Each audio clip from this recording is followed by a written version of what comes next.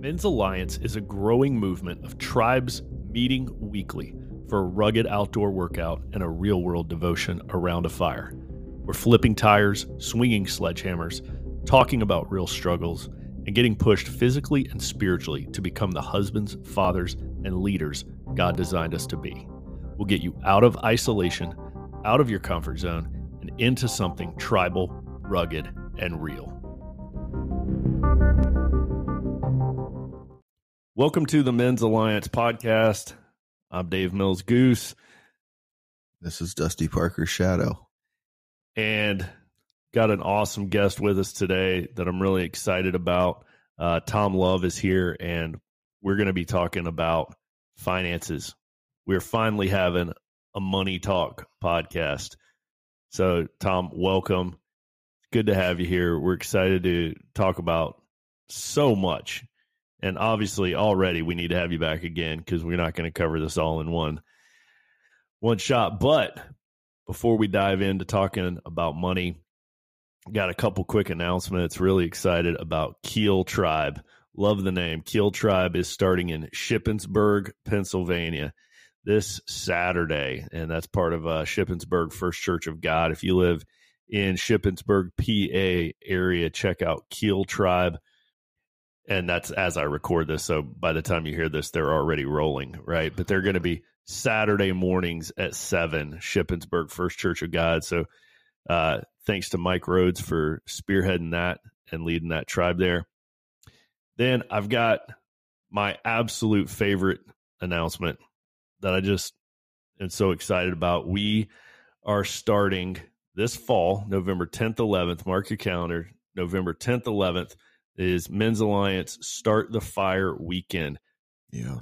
And let me tell you who this is for. If you're a regular listener of this podcast, but you don't live near a tribe, this event is for you. If you love the message of MA, wish you were in a tribe, love what you're here, but you're just not near one, you are who we have designed this event for. So in one weekend, you're going to come here and you're going to earn your call sign and your challenge coin for Men's Alliance. And you'll walk away from here with a guaranteed slot in an upcoming patch class. So it's going to be an incredible event, getting you immersed in Men's Alliance in a weekend full of flipping tires and swinging sledgehammers. We're going to teach you how to lead, how to serve, how to give the gospel. It might be the most life-changing weekend of your life, honestly. So check out the website. The registration will be up November 10th, 11th. The event is going to cost $250, which is really a steal for what you're going to get from this weekend. So really excited about offering that to you guys. Men's Alliance Start the Fire Weekend, November 10th, 11th. Go to our website, men'salliancetribe.com, to learn more about that. All right. Tom Love. All right, Tom, you got so many letters by your name. You got CFP. All right, I knew that one. Certified Financial Planner. CRPC. Tell us what that is. Chartered Retirement Planning Counselor. Retirement Planner. And you are Senior Vice President and partner with the Main Street Group, correct? Yes, sir. But let's do the fun stuff first. How did you hear about Men's Alliance, and tell us about your involvement in your tribe? Yeah, good question. Steve Radaball, shout out to him. Big Panda. That's right. So he's an elder at Hope Church, and he invited me to come out. I've been to 2 sessions so far and really just loved it. When I heard the creed at the first time I went, the Holy Spirit just said, man, you gotta dive in on this. This is really, really good. And so I knew it from then on that I need to do more. And I reached out to you guys and said, hey, I want to sponsor this. And you're like, well, how do we sponsor? I don't know. I don't even know. And so it was kind of fun to just go at it from that perspective. But I think it's just an example of how God is using money to bless other people and bring other people closer to him. And I just continue to try to do that however I can. Man, that's awesome. So this is cool. You don't have a call sign yet. No, I don't. So you are close. You've been twice. Potentially tomorrow. So we'll see. Tomorrow morning will be number 3 at Tuckahoe Tribe. That's right. With Big Panda. That's awesome what God is doing there. Love how God uses us to reach another guy, and then he uses that guy to reach another guy, right? And then it comes full circle. I just think about Sensei and then Big Panda, and now you sitting here for the podcast. It's awesome. Well, I also say just at church, it's a really easy ask for me. I think a lot of men want to work out and they want to get involved in other ways. At Hope Church, we had a men's event only a few months ago, and I think there was 185 men that showed up. Wow. And, small groups. It was 4 hours on a Saturday. So, Hope has a great men's community in general. And so I'm just excited to see this, explode and when it gets on when more people get involved. Absolutely. That's awesome, man. So tell us just a little bit about what does the Main Street Group do? Yes. What do you do? Investment management. Yeah. I manage over $250 million of assets, and our firm does a lot more than that. And we also do financial planning. So I think those two go hand in hand. I don't charge separately for financial planning. I'm a fee-only advisor. So if you know about our industry, that means that I'm not getting paid commissions on any products, which is kind of what people like. That way, when I'm talking to you, that I'm not trying to pitch you on a certain thing. It's, I'm on the same team as you. If your accounts go up, I get paid more. If they go down, I get paid less. So we're managing people and their financial plans. And I would say my favorite thing is helping to encourage people to do what God has for them to do. And I think many of us, money can be an obstacle to that. And we say, well, I'd love to do that, but I just can't. And so I think it helps to look in a financial plan and see if that's actually the case. Maybe it is, but maybe it's not. Cool. And so there's a lot of people that I've helped to be entrepreneurs, that I've helped to, retire before they thought, or do nonprofit, do ministry work. And I think one of the cool things for me that happened a few years ago was, that basically God said to me, you know what, when you're financially free, you're going to keep working and you're going to continue to give to other people, because what you're doing is ministry, helping people with money. So you don't need to go and work at a church to do that. Your work is good. And then also, how much more can you give when you don't actually need to make any money anymore? And so, I'm just excited. And so my 5-year goal is to give $1 million in a year. Wow. So I used to make goals on how much I'm going to make. Now I'm making goals on how much I can give. So I'm excited for that. Holy smokes, man. I want to talk more about that. Yeah. That is a cool idea. But I got to ask you first a very, very ignorant question. Explain to me, what is a fiduciary? That's me. You're talking to me. I know it's you, but what does that mean, right? It means that I'm legally bound to do what's in the best interest of my clients. So So if I don't do what's in the best interest, I can be sued personally for whatever it is. Right. So it's pretty intense. There's your call sign. I love it. Veto. That'll be like one that gets used on the veto. Well, it'd be interesting to see. You don't want me at your call sign ceremony. So you're doing stuff in the best interest of your clients, but I'm going to guess that every financial planner says they're doing stuff in the best interest of their client. So I'm wondering, is there like some sort of like specific standard or criteria that you have to have or whatever to be able to call yourself? So you got to have a license. It's called a Series 65. Okay, so it's a license. But here's what's so tricky and why I say fee only before, because it differentiates from other advisors that may not always be acting as a fiduciary. So if they're selling commission product, they don't have to be a fiduciary. And so they're actually wearing two hats at once, where sometimes they're selling products, sometimes they're giving you advice in your best interest.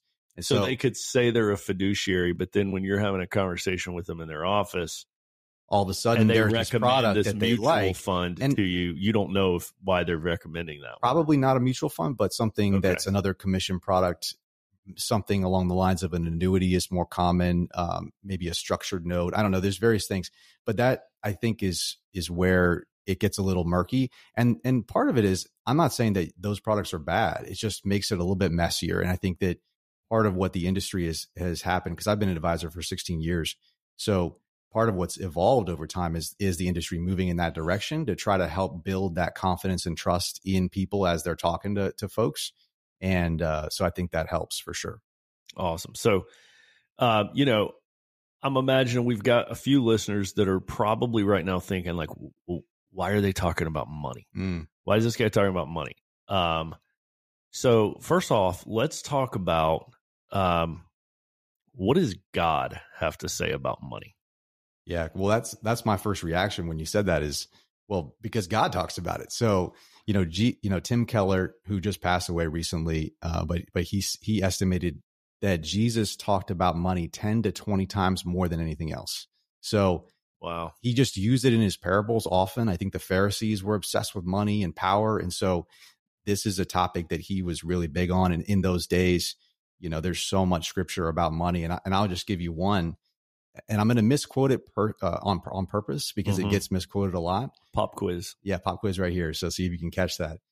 Money is the root of all kinds of evil. So that'll be quoted. What did I leave out there? The love of money. The love. Yeah, right? that's how it's always quoted in movies. Right. Mm. Yep. Money is the root of all evil. Yep. And, for us as a group of men in many cases our duty is to protect and provide. We're not at war right now. So, part of that protecting and providing is money. And I think for our community, especially, it's, money is one of those isolating things. You can't go up to someone and say, how much money do you make? What's in your 401k? Just like you can't talk about, in many cases, mental health or other things that are just still sort of that third rail. And so I think it's important to talk about and, just have a good understanding what God says about it. And I think the reason that I had that quote of the love of money is because that's basically what Jesus says is, what is your relationship with money? And so a really good litmus test that he uses is, can you give it away? Yeah. Right. So if you can't give it away, then it's the boss of you. It's the highest thing. And so I know for me, when I was younger, if someone asked me to give them money, I'm like, dude, I earned this. I'm not giving you anything. Like, get out of here. I need to pay my bills. I don't have money to do that. So, no, like, get out of here. I don't like that. But that was part of, it was the highest thing for me. And that is what our culture is about. Money is the biggest thing. And so I think part of our duty as Christians is to try to fight that and say, no, we are going to make sure that money's not the highest thing, that God is. Yeah. I had to look this verse up because I didn't know its reference. I knew the verse, but it's Matthew 6:21. This is one of my favorites. NIV says, where your treasure is, there your heart will be also. Mm-hmm. And I've experienced this. Most tribesmen have probably experienced this. Like, we go through those times, like you were just saying, where we're not giving our money away. We're highly protective of it, right? But then you start to realize, like, God doesn't want your money. He wants your heart. Mm-hmm. But he knows that wherever your money goes, your heart follows it. That's right. Right. And so, a good exercise, that's a challenging exercise, I would encourage you to pray, is to go back and see where it's been going. When I first met my wife, it's a fun little story. She, we started dating. She's like, oh, you're an advisor, let's look at my budget. And I'm like, no, that's weird. That's too personal, but she encouraged me to do it. So I did. And I, you look for those outliers. So when you're going back, go back 3 months and see if there's something that looks a little out of place. And for her, it was, there's these $400 or $500 items. And it's like, what's anthropology? I didn't even know what that was, And so she was spending, I went up 3 months. It was $6,000 on clothes. Are you going to get in trouble for this right now? No, I've told this before. Okay. She knows. This is one of my stories at the financial peace classes that I do. But it was, she starts crying. She's like, she had no idea. So part of it is just, it's a biblical thing to go back and look and say, God, how have I messed up? The Lord's Prayer, please forgive me my sins. Mm-hmm. What am I doing with my money? How is that reflecting who I am and who I want to be? And, maybe it is, maybe it isn't, but and then you try to move forward and say, okay, I'm going to ask God to forgive me of this and see where it is. So like, why was that happening? And so a few years later, we walk into Anthropologie and I'm behind her because I'm following her around like most guys in the store. Right. Yeah. And she stops and she just leaves the store. And I'm like, what's going on? Like, where's my wife? And she's like, I don't need anything right now. And I'm like, what do you mean? I didn't think that was part of how it worked here. What's going on? So, I think that's a really good exercise for men, is just to say, okay, where is it going? Where do I want it to go? Is there a difference there? And just 100% agree with you about the biblical aspects of this. And now for the practical aspects of this as well, right?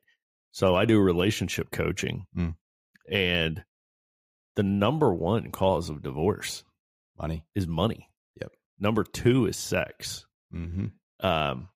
And it's interesting how much I never thought I was going to be talking so much about money to couples, right? But it comes up so often because it's such a source of arguments. Yep. A lot of times they argue about money, and I think I got this from Andy Stanley years ago.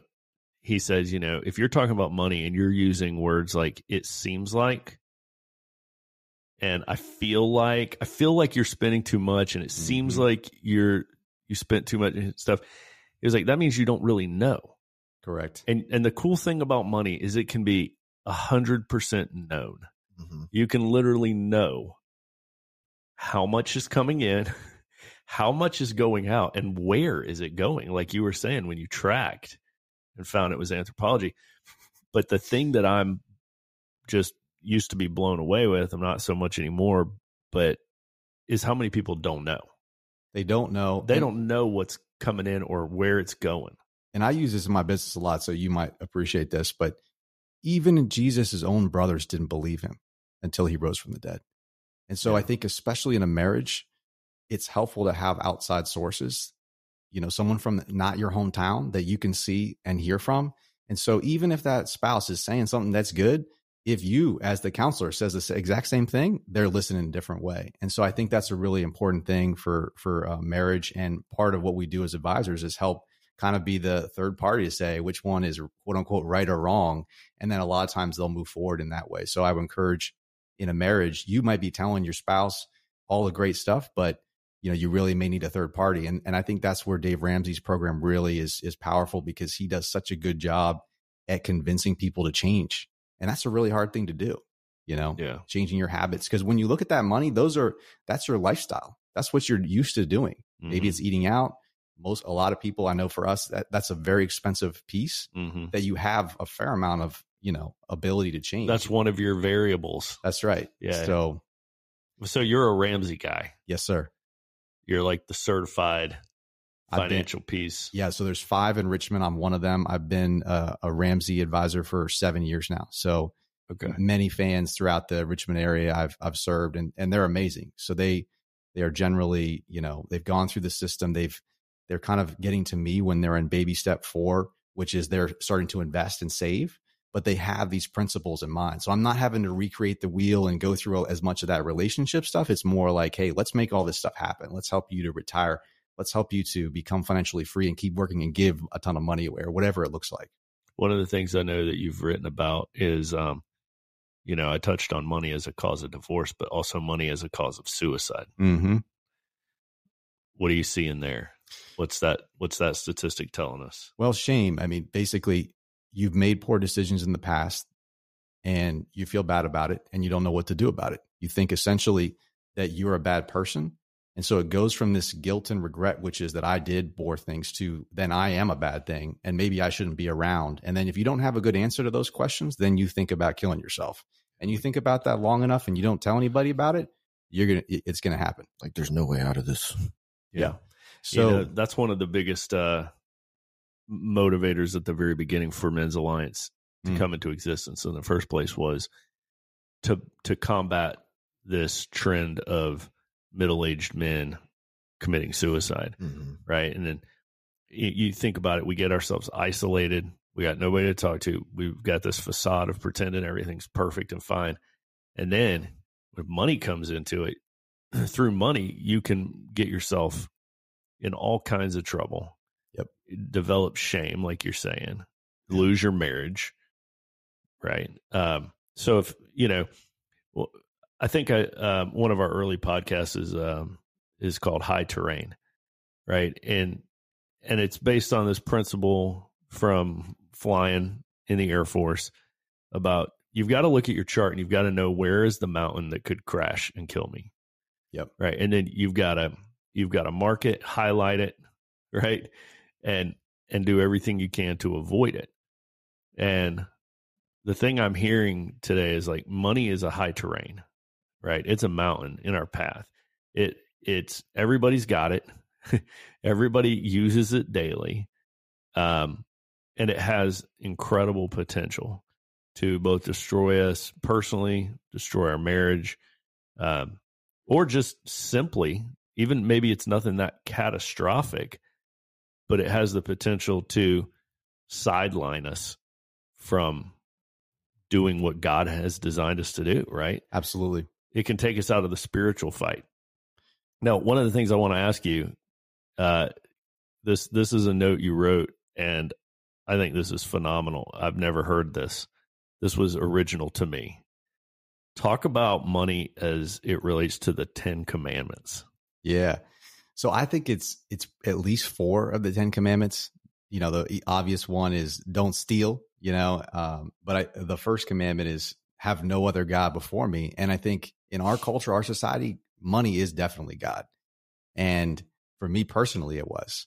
And I think part of, just to go back for a second on what you said before, my story is sacrificing everything for work in this career and in the beginning of it, and everything pretty much going poorly. I mean, it started in 2007, so the financial crisis was the next year, and that went badly too. And so I became suicidal because I didn't have a good answer to that question. And so I was in a season of months of thinking about suicide in my free time more than anything else.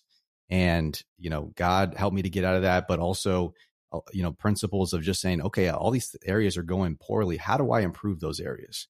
How do I go hang out with people, and how do I talk about it? And really the turning point was telling my best friend. And that's when it really became more real. And there's an interesting study that it was, they said, if you speak, if you literally use your words, you're 70% more likely to use your prefrontal cortex. So you're going to use a different part of your brain. And one of the reasons that therapy and counseling works so well is that the person themselves is going to be realizing that they need to do something different as they're telling you, even if you tell them nothing. Yep. And so it's this really powerful tool, and it really worked for me. And I realized pretty quickly how dumb it was. And it was one of those situations where no one would have known. I would have just died, and then it would have been like, what the heck happened? And so, you know, I think that just sharing that is important to me, partly because my sister died from suicide years later in 2013. Oh, man. And so that was a very traumatic, challenging situation. But you look back and you say, man, God used that to get me closer to him. And many of the good things that I do today was the original motivation was my sister's not here anymore. I'm going to do as much as I can to try to make her proud, to honor her, and do what I think she would have loved to have done. And it was cool because I part of that was kind of these whisperings that God had for me that I just kind of got busy every week. And I felt like, oh, you should join a Bible study, you should do this and that. And then just never doing it because things get busy. But I'm like, man, you don't know how long you're going to live. My sister died. Like, I need to do this stuff. And so I'm in a Bible study, and I'm praying to God. And it was so beautiful because God said, you know how you're living for your sister and you're really trying to make her proud? That's what I want you to do for me. Yeah. You know, Jesus isn't here in the flesh, but he's here in spirit. You know, your sister's not here, but live for him, live for Jesus. And so it was cool that I had that like personal example of someone here that I'm living for, that's the way God wants us to live too. Wow. One philosophy that some people live by is you can't take it with you, you know?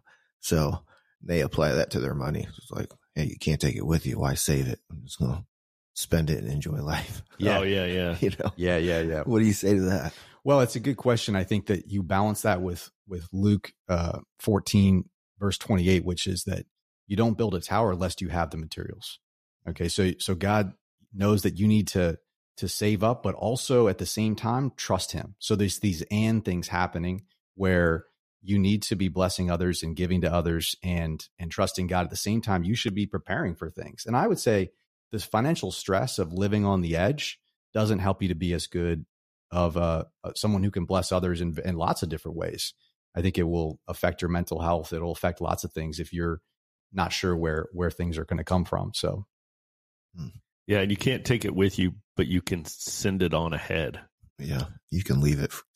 You know, you can invest it. Yeah, lay up for yourselves treasures in heaven. Right, that's the way we save our wealth, is by investing it. I would say investing it in kingdom purposes. Right, that's how you send it ahead. Yeah, that's right. So to go back to the 10 Commandments, let's see if I got it here. Yeah, so you mentioned stealing and no other gods. Yep, the Sabbath. I think that especially when you're a high performing, business person or just someone who's working really hard in whatever way it is, your phone is on you all the time. Maybe you're checking emails throughout the night, on vacation. You're not Sabbathing. You're not taking a break from this phone, which is amazing, but also really can get us for lots of different reasons. And so I think, Sabbathing is harder in our day potentially than in the past. And I think money is a motivator. And we kind of say, well, I'm kind of working. That's why I've got this phone attached to me all the time. And I'm not as good of a dad or a husband because of that. And my wife got me a few years ago during the pandemic. And it was, something came up. It felt urgent, and I just took off and took care of it. And she was pissed. And I was like, yeah, I really need to get this email off my phone. And there's nothing I can actually do with the stock market after 4 o'clock anyways. So like I can handle it the next, later in the evening or the next morning. And it's just been such a beautiful thing to not be having my work attack me throughout the day. And it just became a habit where I'm checking it all the time. And so, I would just encourage men to try to have that Sabbath throughout the day, throughout the week, and of course on the weekend as well. Yeah, I think that's such a great point about the commandment about remember the Sabbath as it relates to money. Yeah. Money management. A lot of times we see that and we think Sunday, we think church, we think don't mow the yard, like stuff like that comes to our mind, but we don't necessarily think about money. Right. And so we're going to take a quick break, hear a word from Chief, and then we'll come back. We'll talk more with Tom about money. Has money gotten in the way of you being used by God? If your lack of financial guidance is holding you back from taking bold risks for God, then the Main Street Group can help. Contact Tom Love, call sign Doc, from Tuckahoe Tribe, and Craig Hia to sharpen yourself financially. Their email is in the show notes. They will give you thoughts on what you have going on, regardless of your financial situation. My wife and I use them, and I can personally tell you that their knowledge, assistance with our personal finances knocked our socks off. Meeting with them was a game changer. So this isn't just a paid ad. I use them personally, and I would tell you to do the same even if they weren't sponsors. Tom and Craig are fee-only fiduciaries at the Main Street Group. Tom is a certified financial planner and a Dave Ramsey SmartVestor Pro. They use Charles Schwab to manage client assets. Tom has been recognized as the number 2 advisor in the Richmond Times-Dispatch, number 1 in Style Weekly, and a top 40 under 40 advisor in the country. He's also been recognized in the Wall Street Journal, Fortune, and Forbes magazine as a top advisor in Richmond. God saved Tom physically and spiritually. He's the reason for his success. Make sure you mention Men's Alliance when you reach out, and they will invest the first year of your fees back into Men's Alliance. That's right. It's part of their mission to invest in bringing men closer to Christ through this ministry. Their office is here in Virginia, but they can serve clients all over the world. This is truly a tribesman supporting and sharpening other tribesmen. Dave Ramsey and Charles Schwab are separate entities from the Main Street Group. Past performance on investments or services doesn't guarantee future results. And if you'd like for your business to advertise on the Men's Alliance podcast, simply email us at info@mensalliancetribe.com. All right, welcome back here with Shadow and Tom Love, and we're going to continue talking about money. So right before the break, you were talking about really what I would say, I would call it workaholism. Yep. Right. And I'd say work addiction it's probably the easiest to mask. It's the easiest addiction to hide. And it's also the easiest to make it look noble. It's socially acceptable. Someone says, how are you doing? I'm busy. Oh, that's good. Like we all like, oh yeah, that's good. It's like, no, you shouldn't be just not able to have other things besides work. Yeah.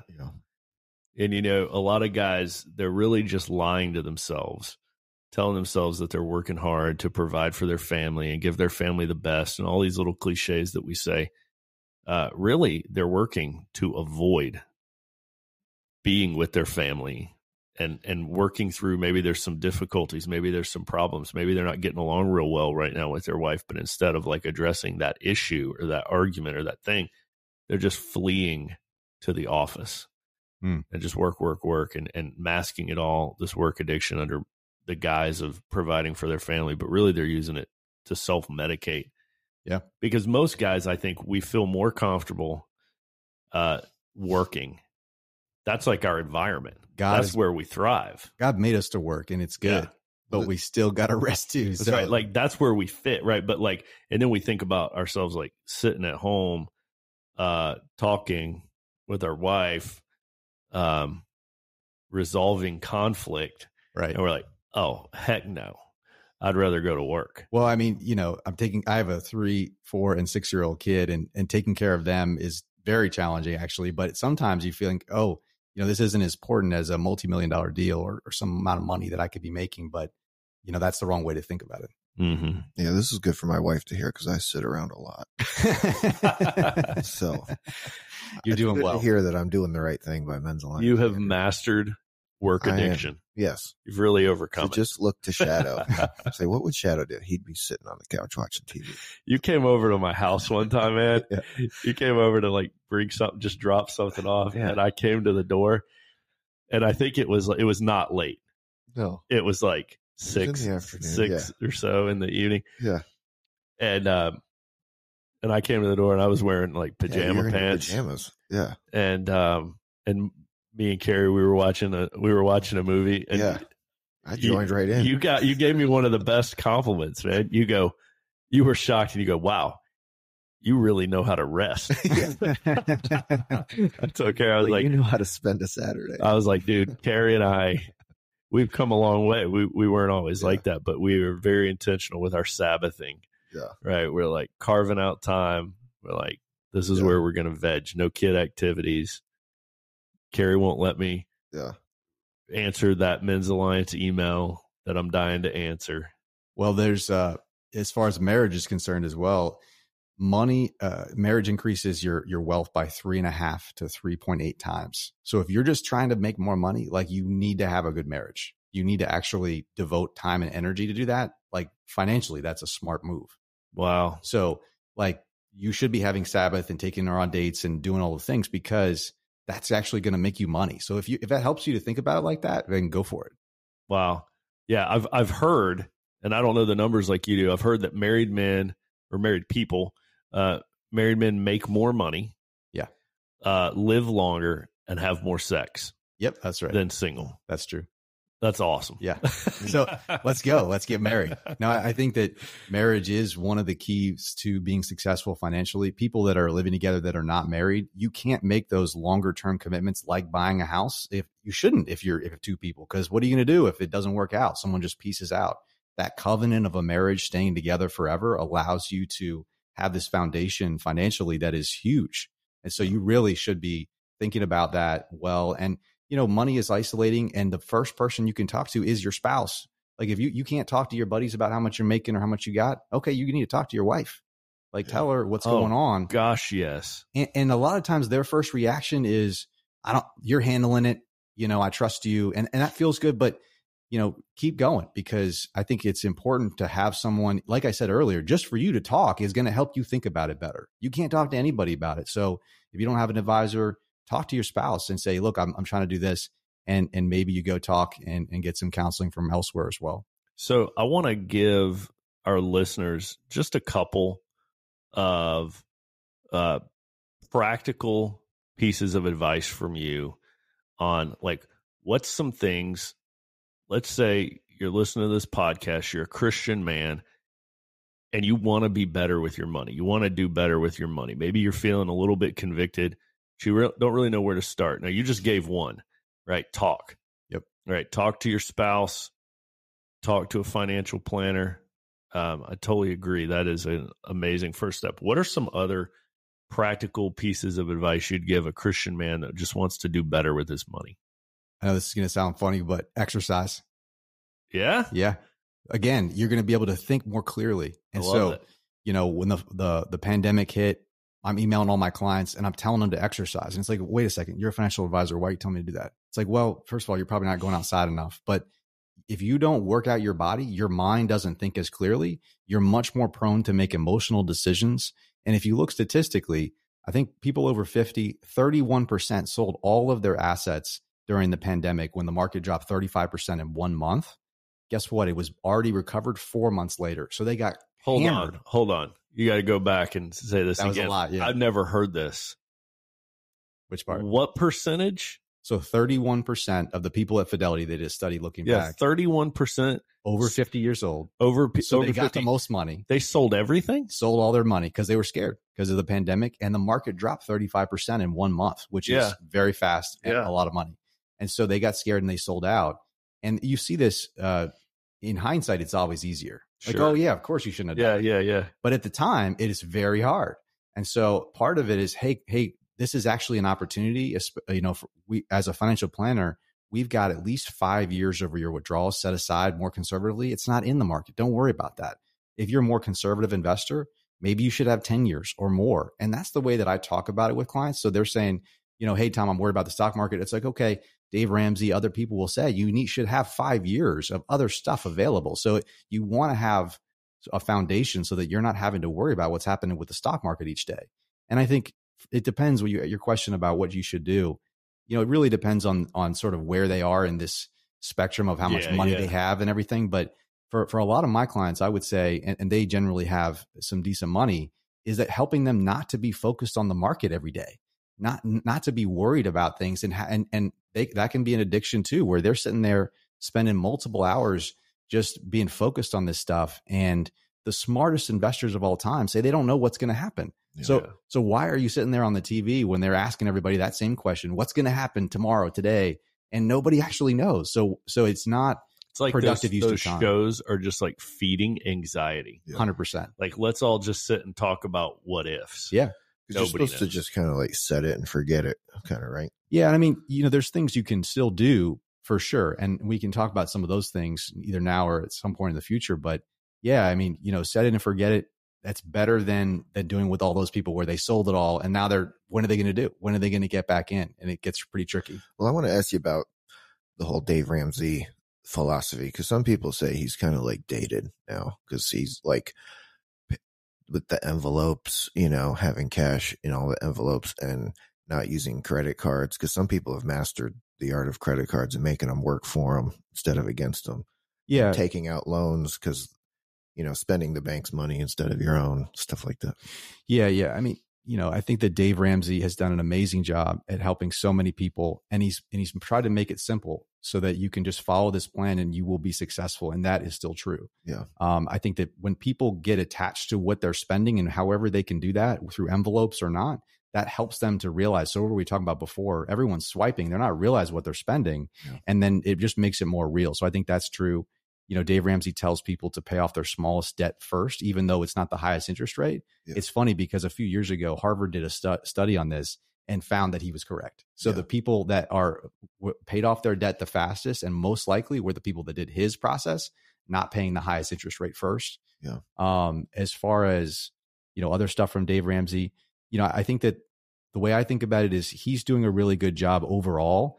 And you could maybe say, oh, there's certain things that you might want to change, but overall, he's good. As far as credit cards and points, you know, many people really struggle with paying off those credit cards. And so if you're ever paying any interest, then you shouldn't be trying to do any credit card strategies at all. Yeah. So that'd be the way I'd think about it. Right.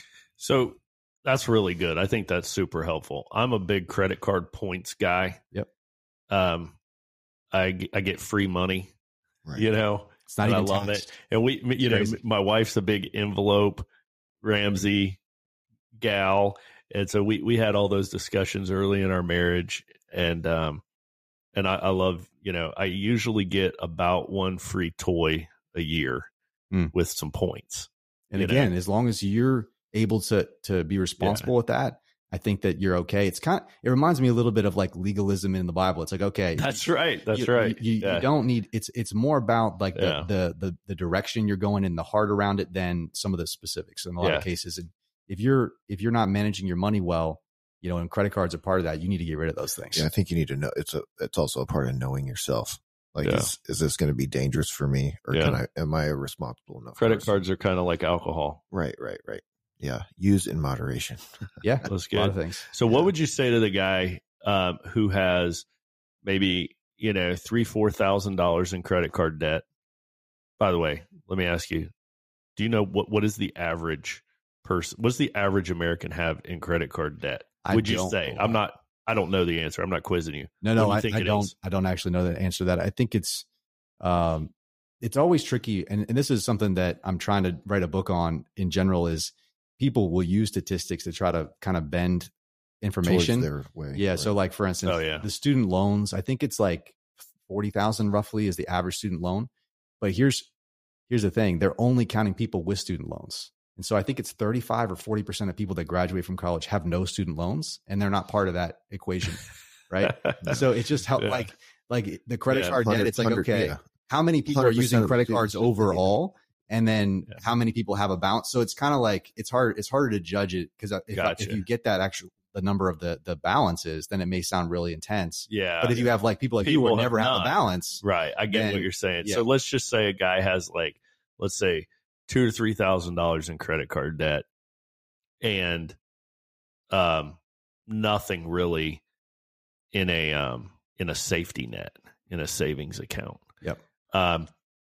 Would you say that guy should focus first on paying off the credit card or on building up some savings? What would be his smartest move? So $1,000 is Dave Ramsey's recommendation on the emergency, the starter emergency fund. I think that's good. When I was doing it, I had a $6,000 number because I had a more variable income at that time. And by the way, I was that guy. So I think part of the story around money that I think is important for people to know is that 97% of millionaires did not inherit that money. And so that's scary because you got to do it. Yeah. But it also is empowering. Like you can do it. Yeah. And so the amount of money that it takes to become a millionaire, if you're young, is like, it's maybe 30 or 40 bucks a month. It's not that much money. So saving and investing is powerful over the long term. Compound interest is crazy. Mm-hmm. Albert Einstein says it's the eighth wonder of the world. Yeah. He who knows it earns it. He who doesn't pays it. Mm. And so, yes, build up your emergency fund, get that $3,000 or whatever it is paid off. But I would really encourage you to take Financial Peace University because he's going to help you to think about money in a way that can hopefully get to the deeper part of like, how did it get there? How do we stop that from happening? He's going to sell you on a better story of what else you could be doing with your money, which hopefully will incentivize you to just change some of your habits. Man, that's awesome. Yeah. One of his big sayings is live like no one else. So later you can live like no one else. Mm. So like right now, if you're in debt, live, don't try to keep up with the Joneses at all. Eat beans and rice, live like no one else. None of your friends live completely poor. So later when you get it all paid off, you can live like no one else is. Yeah. That's good. On the opposite, pendulum. Yeah. And if you're interested in making more money, increase your value, increase the ability to serve other people in whatever way it is. And I think it was Walter Williams, the economist from George Mason, said, for the first time in human history, capitalism has allowed us to serve other people and become successful financially. And that's the backbone of our economy. That's why capitalism is so powerful and so good. And because it's built on this service, I think that the downside of it is we can get comfortable and we can feel like we don't need God because we have all this money. Yeah. And so I think there's both things happening at once, but, increase your value, take your time and listen to podcasts like this, figure out ways to increase how you can become helpful to other people in your workplace, positive mentality. All these things really are going to help you to become successful. Yeah, that's so good. So what would you say? I feel like a big piece of this needs to be addressed is contentment. And there just seems to be a massive amount of discontent. Yes. Men are always chasing more, bigger, newer, shinier. Yeah. How does contentment play into this? Well, I think there's a good free class from Yale that talks about this and what are the ways to become content. And it just helps to reiterate what God says, which is that contentment is great gain. You want to be content because, not figuring out that need versus want is really critical so that you can just not be overcome by the ways of the world. And I think part of it is going deeper and saying, well, why is it that I want that? And trying to actually have that conversation with yourself. Part of what I would say is the talking piece. I talk to myself all the time because I know that it has the benefit of helping me to think better. And so your first step may just be talk to yourself about what's happening. What are you going to do out loud? Words have power. God used words to create the world. That's true. Right. So that our words have this power. And so I would just encourage people to do that.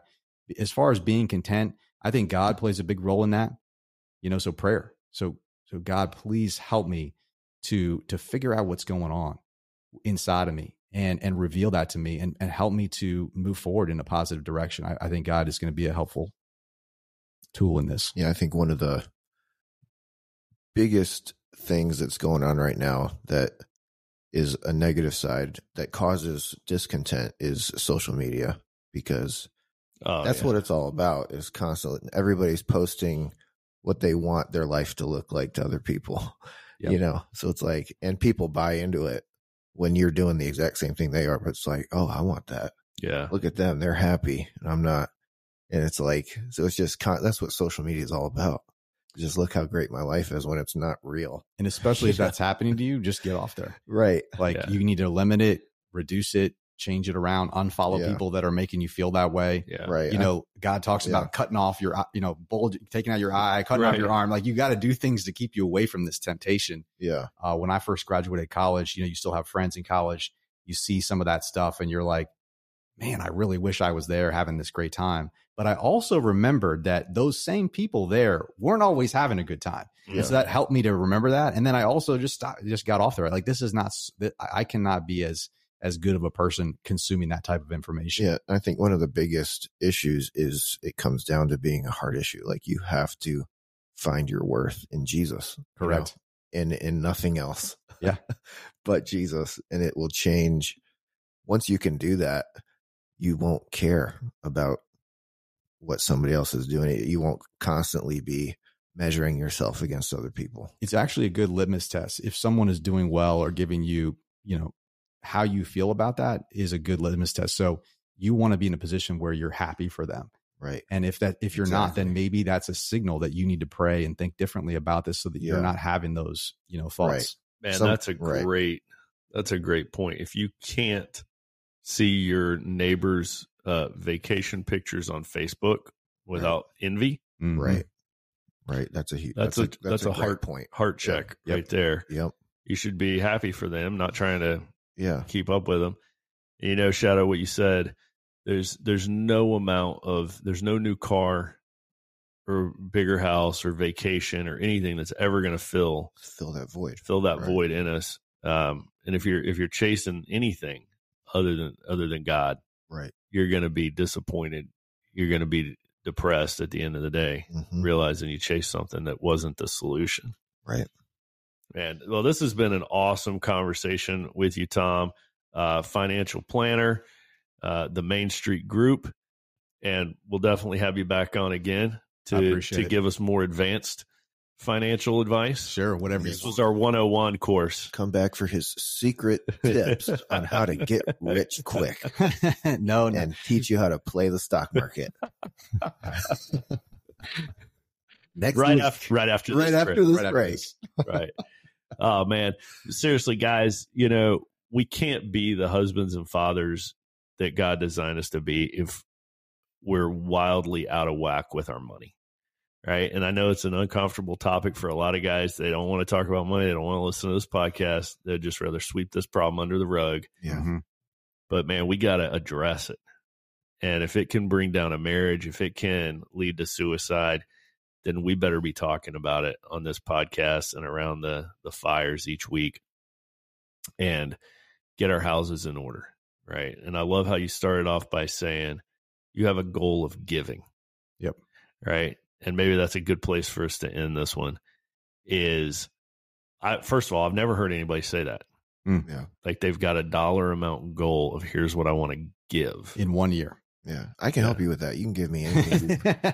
I will help you reach your goal. Here's what I'll tell you from giving more the last few years is it's actually a little harder than you think, giving individually. And we didn't get into this, but at leaving a legacy, if that, the other stat that I've said before, how only 3% of millionaires are there because of inheritance. People are generally not good at receiving money. So if you're trying to raise the next generation, teaching them how to handle the money is way more important than giving them the money.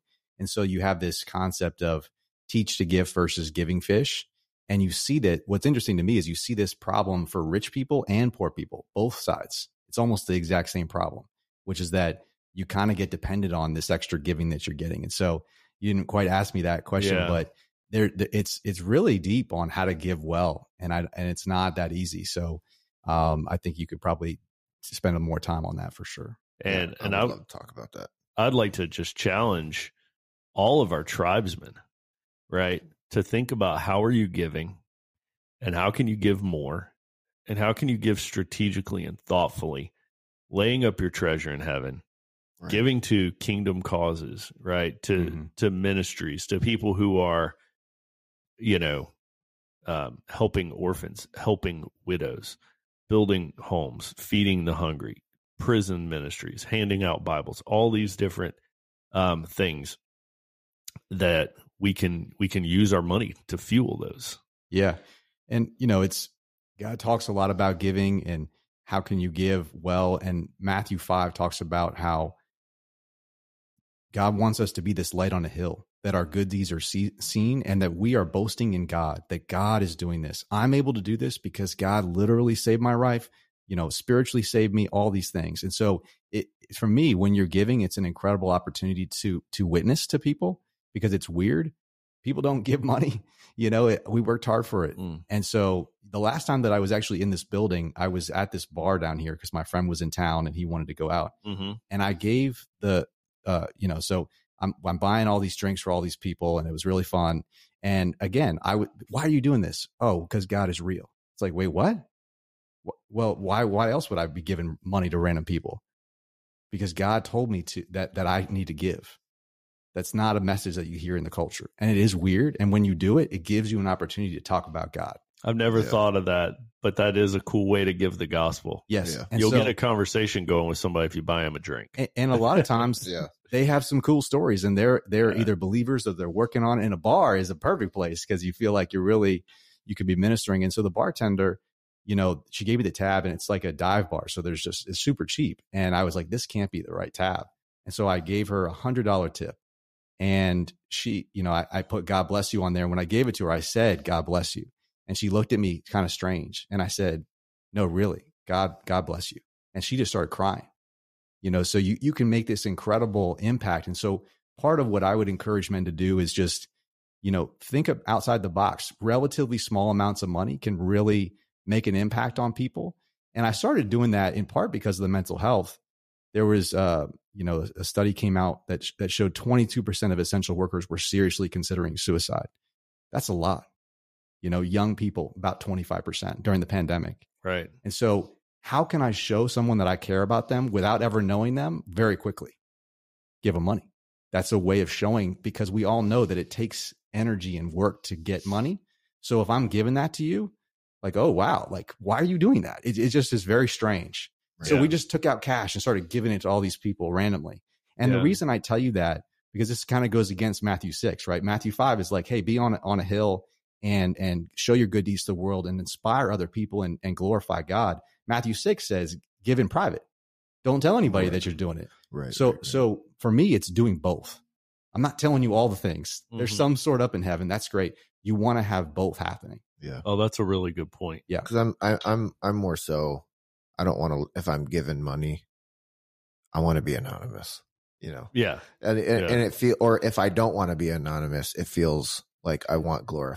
It feels very uncomfortable to get like he's not anonymous. He wants me to know that he gave me all this. Like, look at him. He's trying to be flashy and show out.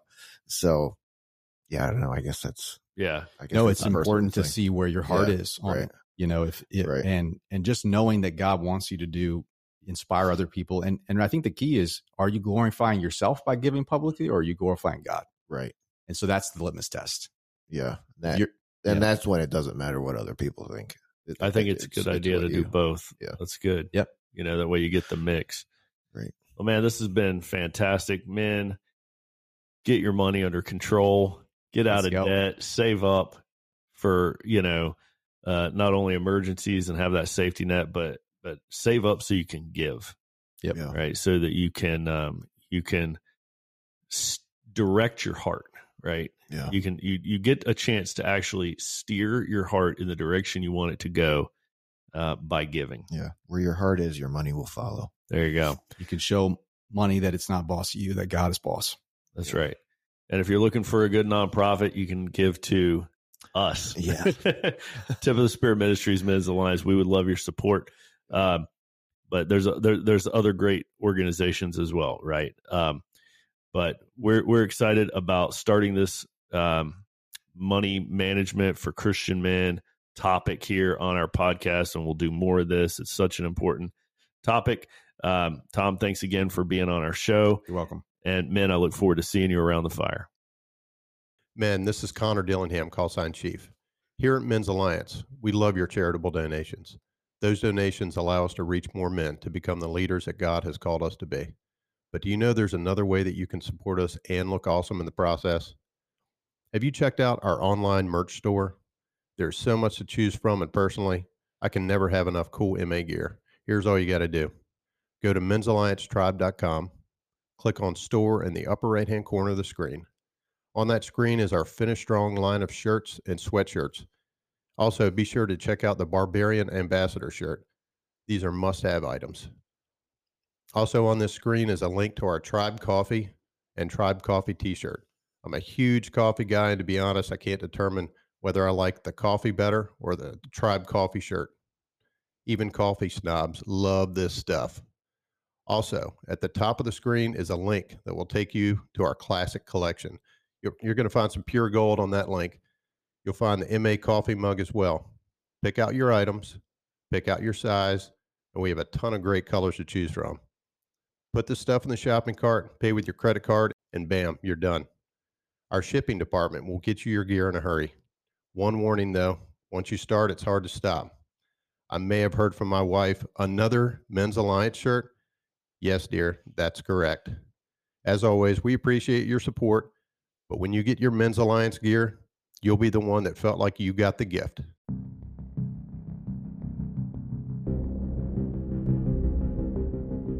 Thanks for listening to another episode of the Men's Alliance podcast. Find your tribe at men'salliancetribe.com, or maybe you're the man to start one in your area. And send us your questions or comments to info@men'salliancetribe.com. We'd love to hear from you, and we look forward to seeing you around the fire soon.